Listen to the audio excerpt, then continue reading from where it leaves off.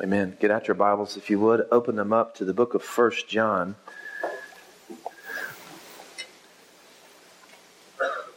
If you are a 2nd through 5th grader, then at this time you can make your way to the back. And Miss Natalie, no, Mr. Marcus. Natalie looked at me like, not me, buddy. Mr. Marcus and Miss Crystal, well, yeah, you're already out the door. Okay, all right. 1 John chapter 4. Verse 7 through 21. If you have one of the Bibles, you grab from the back. It's on page 1023, 1023, just to help you along the way. 1 John chapter 4, verse 7. Would you stand to your feet as Jeannie reads God's Word? Beloved, let us love one another, for love is from God, and whoever loves has been born of God and knows God. Anyone who does not love does not know God, because God is love. And this, the love of God, was made manifest among us, that God sent his only Son into the world, so that we might live through him. And this is love, not that we have loved God, but that he loved us and sent his Son to be the propitiation for our sins. Beloved, if God has so loved us, we also ought to love one another. No one has ever seen God. If we love one another, God abides in us, and his love is perfected in us. By this we know that we abide in him and he in us, because he has given us of his Spirit. And we have seen and testified that the Father has sent his Son to be the Savior of the world. Whoever confesses that Jesus is the Son of God, God abides in him, and he in God. So we have come to know and to believe the love that God has for us. God is love, and whoever abides in love abides in God, and God abides in him. By this is love perfected with us, so that we may have confidence for the day of judgment, because as he is, so also are we in this world. There is no fear in love, but perfect love casts out fear. For fear has to do with punishment, and whoever fears has not been perfected in love. We love because he first loved us. If anyone says, I love God, and hates his brother, he is a liar. For he who does not love his brother, whom he has seen, cannot love God, whom he has not seen. And this commandment we have from him: whoever loves God must also love his brother. May God bless the reading of his word. Amen. Thank you. You beautiful woman. All right. We're in this series called Measures. And as Sarah mentioned early on, this is the last of this 6-week series. And these measures are a way that we determine, are we successful at accomplishing the mission God has given us? Oftentimes, churches will measure success, attendance, building, and cash. Now, you need all three to have a church. But what we've said is we want to measure success with markers that point us to the person of Jesus, that make us look like Jesus. And so we came up with 6 of them to help us in the conversation. And the 6th one, the word loving, is so important. I want you to know that the world will see, experience, feel, understand Jesus by how our lives are lived.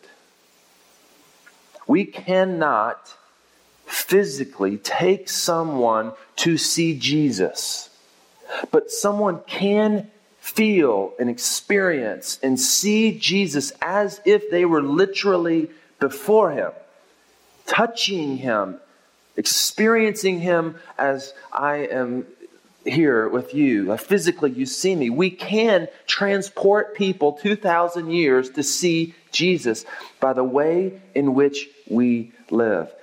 1 John is written by the man by the name of John, and he has a lot of good things to say to a group of fledgling believers in this new church, and he's going to tell them a lot about how they can know whether or not they are born of God. They're born again.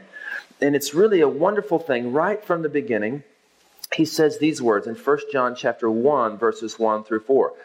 that which was from the beginning, which we have heard, which we have seen with our eyes, which we have looked upon and touched with our hands concerning the word of life.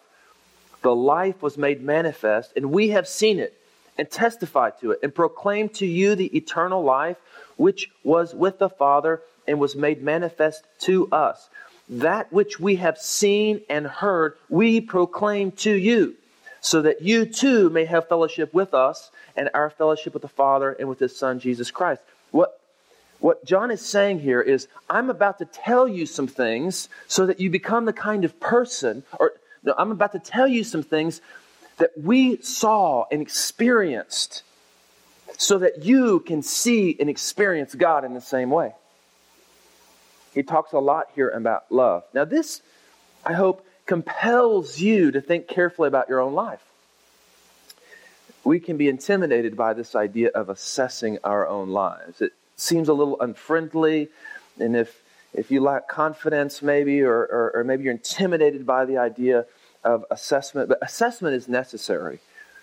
Any athlete that's any good will tell you that ongoing, regular assessment of what is going on with them physically is essential for them accomplishing what they want to accomplish.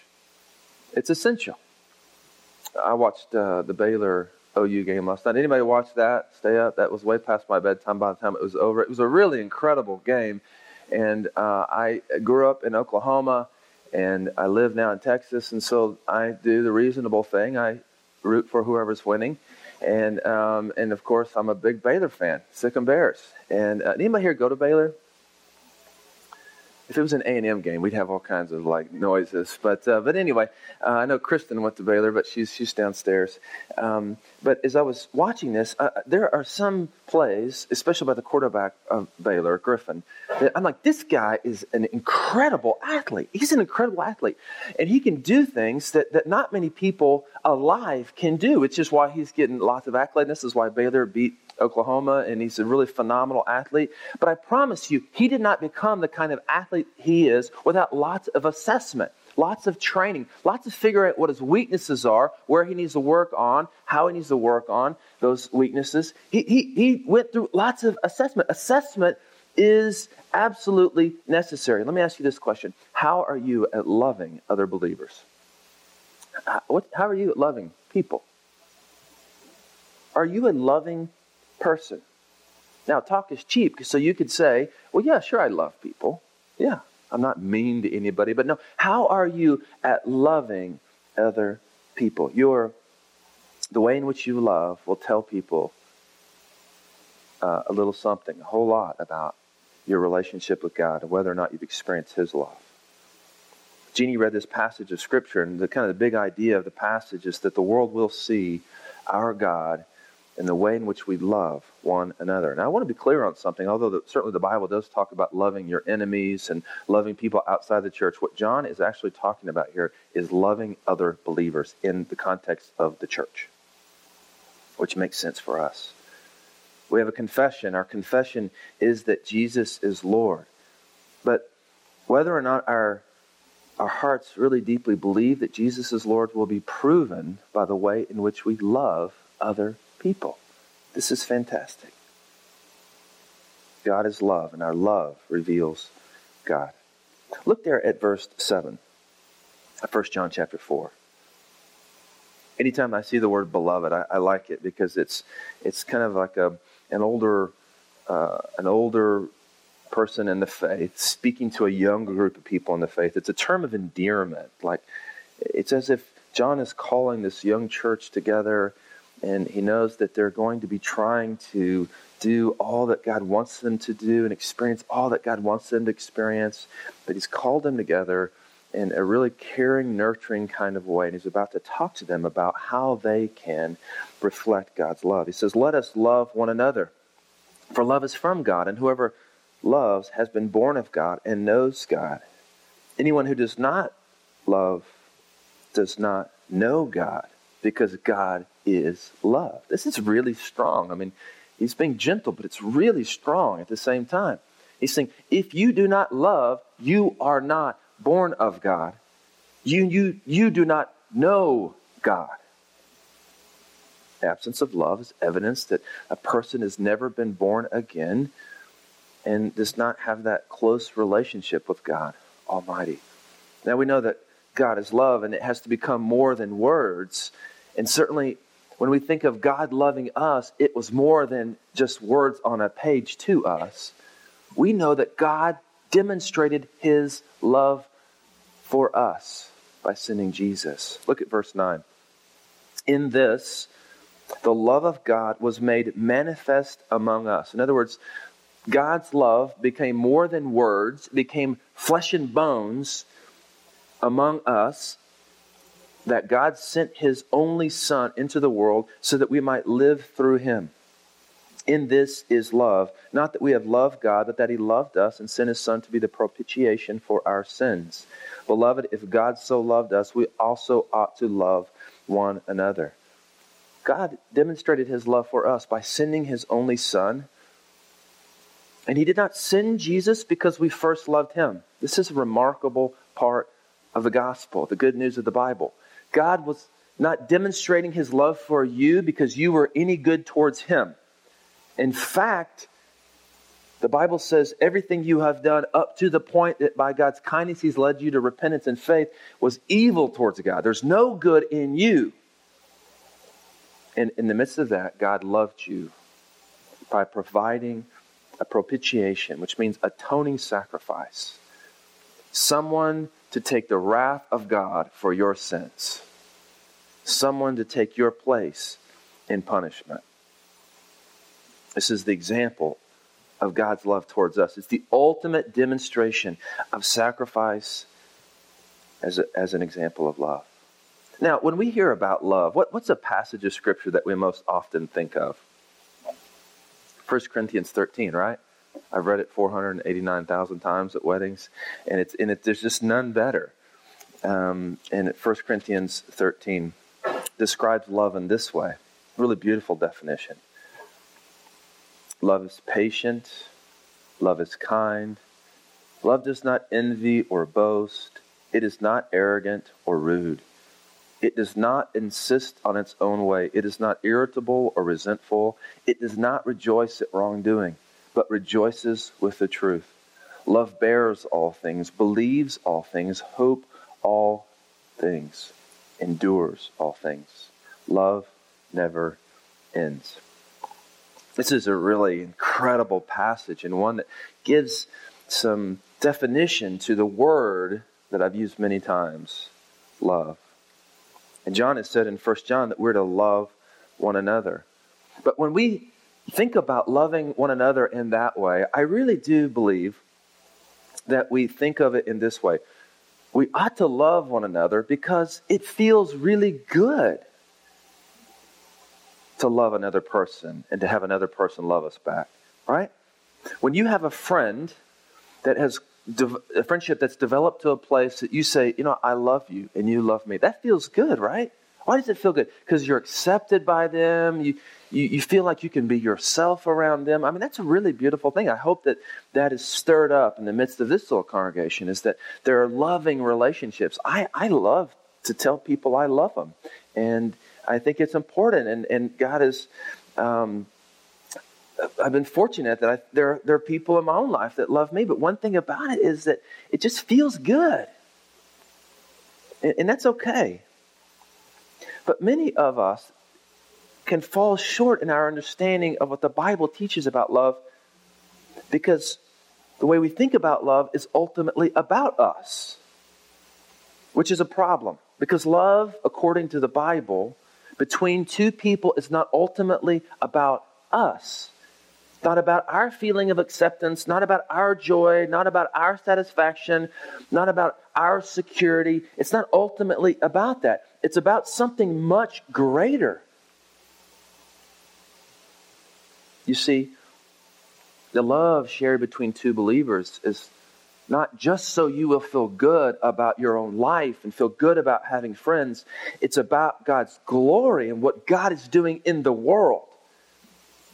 What's going on between you and I in this loving relationship isn't limited by what's just going on between you and I, but it connects to God's redemptive mission in the world, what God is doing in the world. So the way in which we love one another tells the world something about the way in which God loves the world.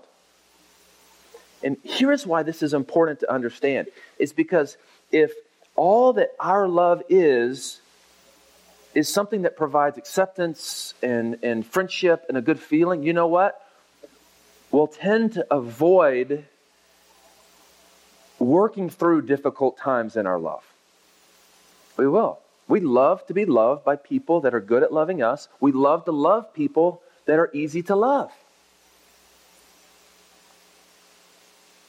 If we do not realize that the way in which I love other people in my church, the way in which you love one another tells the world something about who God is and how God's love, then we'll stop when it gets difficult or we're disengaged. We only connect on our own terms in love. We stop and we fall short. And this is a thing that's true in marriage. And Sarah just left to go to work, but Ty's right back there. And so, Ty, how's it really going, man? Sarah left. And is it really going good? Y'all been married? Ty and Sarah, and there are many of us in here that are married. Some of you will be married, although you're not yet. And one thing you'll realize is that your love for one another goes in seasons. It's strong in seasons and weak in seasons. This is just like a reality. And the reason that I stay with my wife is not just because I said some years ago, I love you, because that love, frankly, is really meaningless at this point. In the tough times, our love that's developed for one another has developed because we realize that the way in which we love one another tells the world about how God loves the unchurched and the unbelievers. This is what compels me in our love. This is what causes us to work through hard times. And in our world, if you're with a person, Kardashian, for a short period of time and you don't really love them or they don't meet your immediate needs, why would you work on it? Just find somebody else to love. No. Because the way in which we love one another, especially in the context of the church, says something to the world about how God's love. It's a part of God's redemptive mission. This should compel us to love one another. I have a responsibility to cultivate a love with every single one of you, because it's important that our love is strong, because the strength of our love reflects the strength of our God to the world. Love has the potential of transporting people that are outside our church 2,000 years to see and hear and feel and know Jesus as the greatest demonstration of God's love. The way in which people see us loving on Sarah and Matt during this hard time. The conversations that the nurses overhear, the prayers that they observe. The effort that people know it takes to reach out to them during this time of trial says something to the world about our God. I would never in a million years say that it's a good thing that Matt got injured. But I tell you this, one thing they know for sure is that God can use this to tell the world something about the way in which God works in the world. God works in the world through believers loving one another in a way that reflects the love of God through Jesus Christ on the cross. Do you hear that? No one has ever seen, he says in verse 12, though no one has seen, which the Greek word there is beheld God. Believers who abide in him, verse 13, have seen. So no one has seen, beheld, but we, through love and abiding in him, have seen, behold. We haven't beheld, but we get to behold the Son as he is manifested among loving Christians. The very real presence of Christ is in our midst as we love one another. And this real presence of Christ that's in our midst as we love one another testifies to the fundamental truth of the gospel. It tells people that the gospel is real. So real that it can cause a group of people to love one another sacrificially. So the question that comes to mind is, how do we love in this way? Well, he tells us right there in verse 15. Verse 15, he tells us how to love. Look in verse 15. Whoever confesses that Jesus is the Son of God, God abides in him, and he in God. There's just three little things. How do we love in this way? We have to confess that Jesus is the Son of God. We have to confess that in our hearts. So the prerequisite to us being able to love one another in the way that God loved us in Christ is to confess that Jesus is the Son of God, believing that what's happened prior to you even being able to confess it is that God loves you enough to provide an atoning sacrifice, a propitiation for your sins. 1 John 4:19, we love because he first loved us. So before you can love another person, you have to confess and receive God's love. And the good news of the gospel is that it's freely given to all people. The second thing you must do is you must believe that God abides in you. You must believe in your as much as you can grasp it intellectually, that God abides in you. There's a part of God in you once you've confessed Jesus as God. You must believe that. What you have is special. God abides in you. He dwells in you. He's plugged into you. You're plugged into him. Third thing there, we must abide in him. Abiding in God, it's really a mysterious kind of idea. We see it also in John 15, but this idea of abiding in God, and it means getting synced up with God, staying synced up with God or plugged into God. Every one of these cords is plugged into something, and there's electricity of running through them. And if they weren't plugged into that power source, there would be no electricity. It'd be worthless. And what John is saying here is that for you to be able to be loving, to give off love, you're going to have to be plugged into God. You're going to have to abide. So confess that Jesus is God. You must believe that God abides in you, and you must abide in him. And as we abide, three things will happen. This is a really rich passage, starting in verse 17. Three things will happen as we abide. His love will be perfected in us. None of us is perfect at loving. I told Ty and Sarah this, and I've told several other couples in here that I think I've married a few others. Megan and Reuben, I had the opportunity to marry them, and there's a few others. And every couple that I marry, I say this: the love that you have right now for one another is not enough. Your love must be perfected. It must grow. What makes a strong marriage has more to do with what happens after you get married than what happens prior to when you get married. Your love, it needs to be perfected. It needs to grow. Well, how does that start? You must stay connected to God. If you get disconnected from God, you are sunk. You're in big trouble. But over time, what happens is once we've confessed that Jesus is Lord, believing that God demonstrated his love for us by sending Jesus to die for our sins, to take the wrath for our sins, we believe that God abides in us, so we stay connected in him. What happens is our love is perfected. Our love grows. You ought to be more loving today than you were a year ago. Our love should grow, should pour out. And also in verse 17, we can have confidence for the day of judgment to come. What he says. In other words, we realize that the opportunity to love one another is not going to last forever. There will be a day when God says, okay, this is it.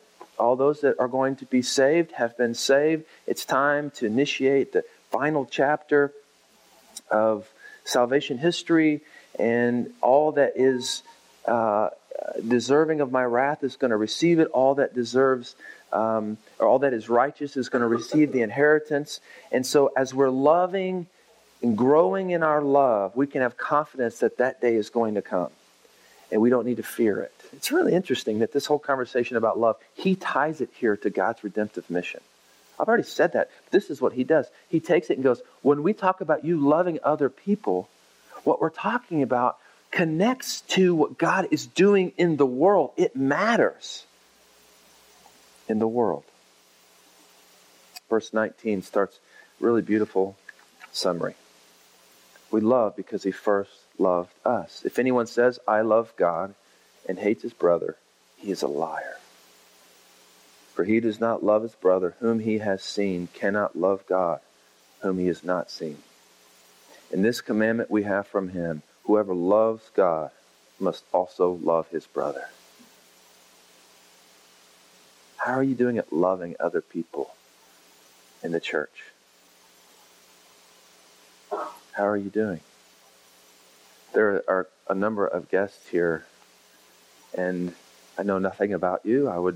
If I had the opportunity to talk to you one-on-one, I'd be really listen carefully to your story and your faith or lack of faith, kind of history and story. I'd ask you if you'd heard the gospel, the good news that God demonstrated his love for you by sending Jesus to die for your sins, and have you confessed Jesus as God? Some of you have done that, but you've disconnected from the church, and maybe you're just getting back into the church, which is one reason we started this, for people just like you. And what you might be hesitant to do is engage a group of Christians for fear that you'd be treated in an unloving way, maybe like you've been before. I want you to know here at Neartown Church, one way in which we measure success is whether or not our mission partners or our members are loving one another. This is a loving place. We want it to be a loving place. We value deeply everyday connections, and we believe that if our people are growing, they're going to be growing in love. How are you loving? You know, at the end of a talk like this, I begin to think to myself, okay, we get it. Like, we get the ideas, but how does this flesh out to Monday? I mean, so what, right? Like, how do we set this thing in motion? There's a couple of things I thought of. First of all, you must, to cultivate loving relationships with other believers in the context of the church, you must show up in those relationships as often as possible. The reality is, if I don't spend time with my wife, regular, systematic time with my wife, then our love will not grow because we've just not spent time together. For you to have your love for other people in this congregation growing, you must show up. You must show up every single Sunday. You must show up to your NT group. You must show up over a cup of coffee. You must pick up the phone and make phone calls. You must return messages, return emails. You know what I'm saying? You must engage. A problem that exists today in this idea of loving other people in the context of the church is we kind of choose when to love and when not to love. When it's convenient for us to show up to love someone, we do it, but when it's not, we don't. But what I'm saying to you is that a very practical application to whether or not you're loving is to show up regularly. Show up. And then listen. Listen to them. Get to know them. Spend time with them. Don't be all about your next idea, what the next thing is you have to say. To cultivate loving relationships in the context of the church, we must be willing to listen to one another. We must sit down together. We must take the time to be together. I hope that you know that I love you, and I know many of you, at least something significant about your lives, but I look forward to getting to know you more and cultivating that love relationship. But I would also encourage you to connect with one another. If you're here and you're a guest, I want you to know that this would be a great place to connect. And you know what? It's new for all of us. This church really started at the end of March, and we have about, on average, 100 or so people. We've got a whole slew of kids downstairs and some adults down there. And so we're not a gigantic, massive humanity. It'd be a great time to get connected and to get to experience some of the love that God offers, and that is really the fuel for God's mission in the world.